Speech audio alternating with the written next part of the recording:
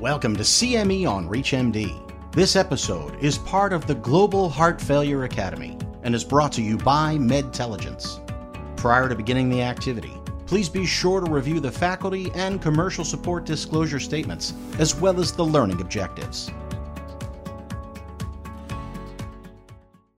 Patients with heart failure are at high residual risk despite advancement in care, but there is so much that can be done to improve their outcomes, with the main goals of making patients live longer, stay out of the hospital, and also improve their quality of life, which means making patients be able to feel better and do more.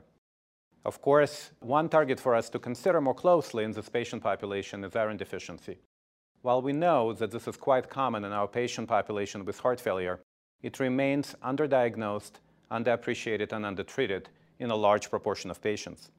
So can addressing iron deficiency in our patients with heart failure really improve their lives? This is a CME on ReachMD, and I'm Dr. Mikhail Kosiborod from St. Luke's Mid-America Heart Institute in Kansas City. And it's my pleasure today to be joined by my colleagues, Dr. Jankowska and Dr. McEwan. Welcome. Hello, good to see you. Thank you, Mikhail. Terrific. So, Ewa, let's start by addressing the current challenges being faced in clinical practice. Why is addressing iron deficiency important in heart failure? Why it's clinically significant? And what are some of the bigger challenges that you see in clinical management? So perhaps we will start with specifically about the effects of correcting iron deficiency in patients with heart failure and what we learned, especially from AFFIRM-HF trial in terms of effect on clinical outcomes and also patient symptoms and quality of life. Yes, indeed. Iron deficiency is extremely common comorbidity seen in patients with heart failure. I would even say this is the most common non-cardiovascular comorbidity seen across the whole spectrum of patients with heart failure. Another issue is that this problem is not just common, but this problem translates into several clinical consequences for our patients. First of all, patients with heart failure who are iron deficient, they have poor quality of life. They have exaggerated heart failure symptoms. They have higher risk of recurrent heart failure hospitalizations, and unfortunately, very high risk of death. So we see that the problem is very common, and the problem is really clinically significant. We are quite lucky that at the moment, we can easily, cheaply diagnose iron deficiency in everyday clinical practice using two very cheap parameters, ferritin and TSAT. These parameters have been used for decades by hematologists, but also by cardiologists. And using two simple measures, we can very easily, immediately pick up patients who can benefit from the treatment. We defined iron deficiency as ferritin below 100 or ferritin between 100 and 299 with TSAT below 20%. And I think it's very important to emphasize that this definition differs from definition for iron deficiency used for general population. And using this definition, we can identify patients who have been shown in several already trials that these patients can benefit from intravenous ferric carboxymaltose therapy.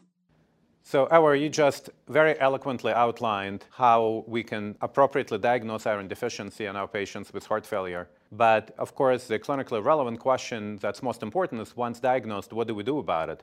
Is there a way for us to correct iron deficiency? And is correcting iron deficiency actually translate to better patient outcomes, including hospitalizations, but also symptoms, function, quality of life? Indeed, using very simple parameters, we can identify patients who are iron deficient, and these patients are suitable for intravenous iron supplementation. Importantly, please remember that we already have evidence that oral iron therapy does not work in patients with heart failure. So the only option to effectively supplement iron is intravenous therapy. This treatment is provided in a very simple, pragmatic way. Usually, patients can receive 1 or 2 doses of intravenous ferric carboxymaltose. And thanks to this treatment, and it has been shown already in some clinical trials, we can immediately, within few weeks, improve quality of life of our patients, but also we can cause that they have better exercise capacity and the symptoms of heart failure significantly alleviate. The effects are really important from clinical point of view, but something that we also observe in our patients, and it has been confirmed, demonstrated in our recent AFFIRM-HF trial, is that when we supplement intravenous ferric carboxymaltose in patients with heart failure, most of them have experienced heart failure hospitalization. We reduce the risk of recurrent heart failure hospitalizations. So that's a critical point, right? That you don't necessarily need to be anemic or have iron deficiency anemia. If you have iron deficiency, period, supplementation with intravenous iron appears to significantly reduce the risk of heart failure hospitalizations and in a relatively short term show improvements in symptoms, function, quality of life as measured by Kansas City Cardiomyopathy Questionnaire. Well, for those just tuning in, you're listening to CME on ReachMD. I'm Dr. Mikhail Kosiborod, and here with me today are Dr. Ewa Jankowska and Dr. Phil McEwan. We're discussing the impact of iron deficiency on patients with heart failure and key considerations for the use of IV iron in clinical practice. So let's shift gears just a little bit. And Phil, I'm going to ask you to really give us some additional information that, given this clear evidence for iron repletion therapy as being efficacious on those important endpoints, what is the perspective from pharmacoeconomic standpoint? Is it actually cost-effective strategy to improve symptoms in this patient population? Yeah, no, it's a great question. And as we've heard, the significant burden associated with heart failure and iron deficiency, it really manifests itself in increased risk of hospitalization and decreasing quality of life. And of course, a key consideration, given that healthcare budgets aren't infinite, is the acquisition cost associated with therapies that bring about improvements like this.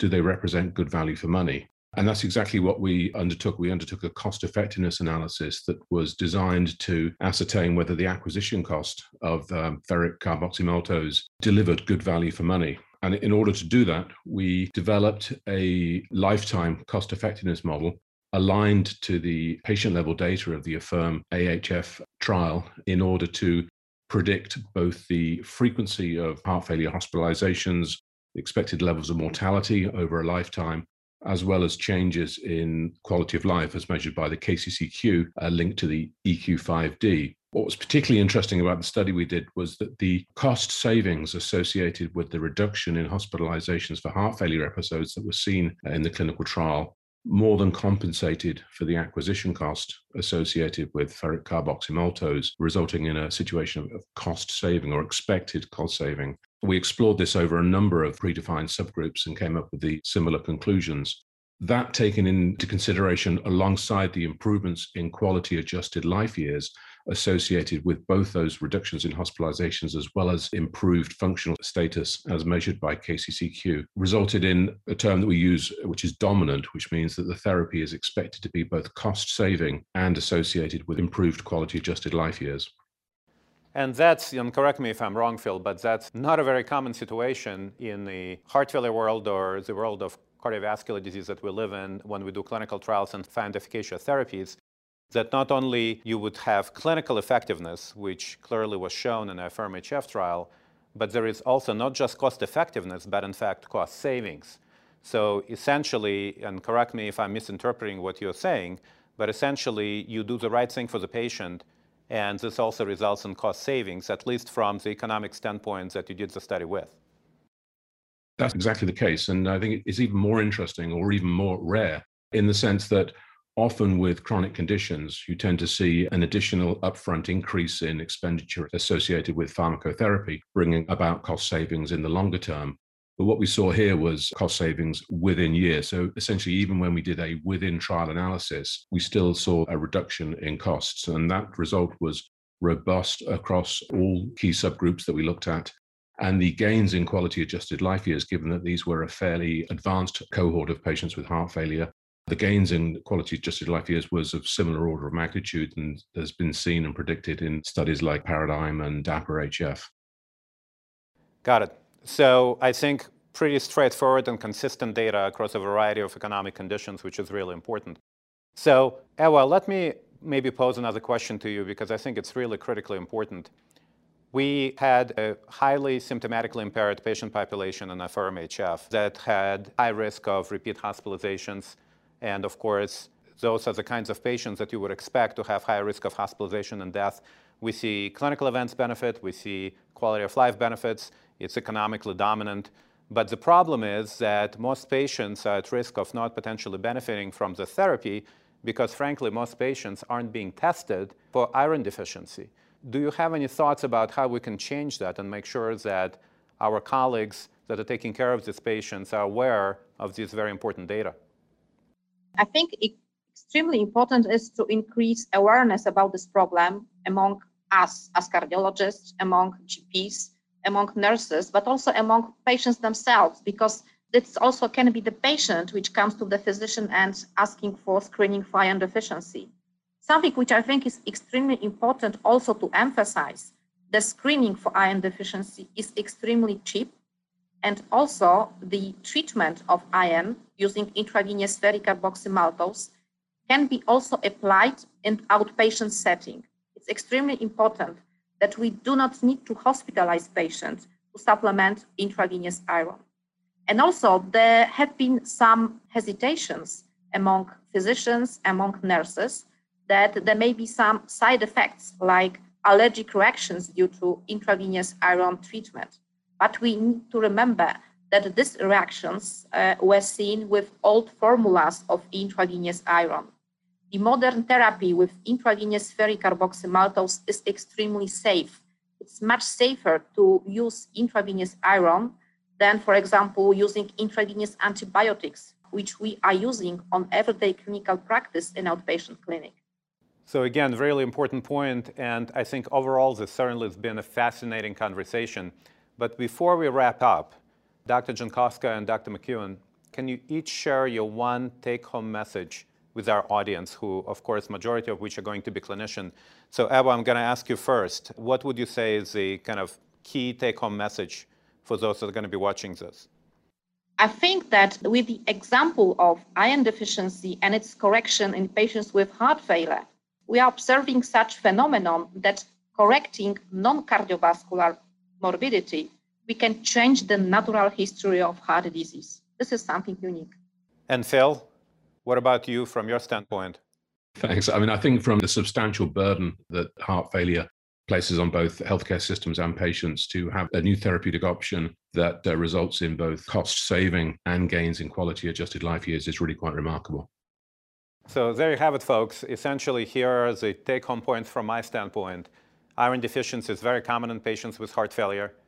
Correcting iron deficiency with intravenous iron has now been demonstrated to reduce the risk of clinical events such as heart failure hospitalizations, improve the quality of life within a relatively short term. It's economically dominant, meaning that it actually saves money. And this is something that we as cardiologists, given how common it is, really need to keep in mind in the patients that we see. And given such a high residual risk in this patient population, it's a really critically important learning point, I think, for all of us. So with that, thank you all for watching. Thank you very much. Thank you. You have been listening to CME on ReachMD. This activity is provided by Medtelligence. To receive your free CME credit or to download this activity, go to reachmd.com/heart failure. Thank you for listening.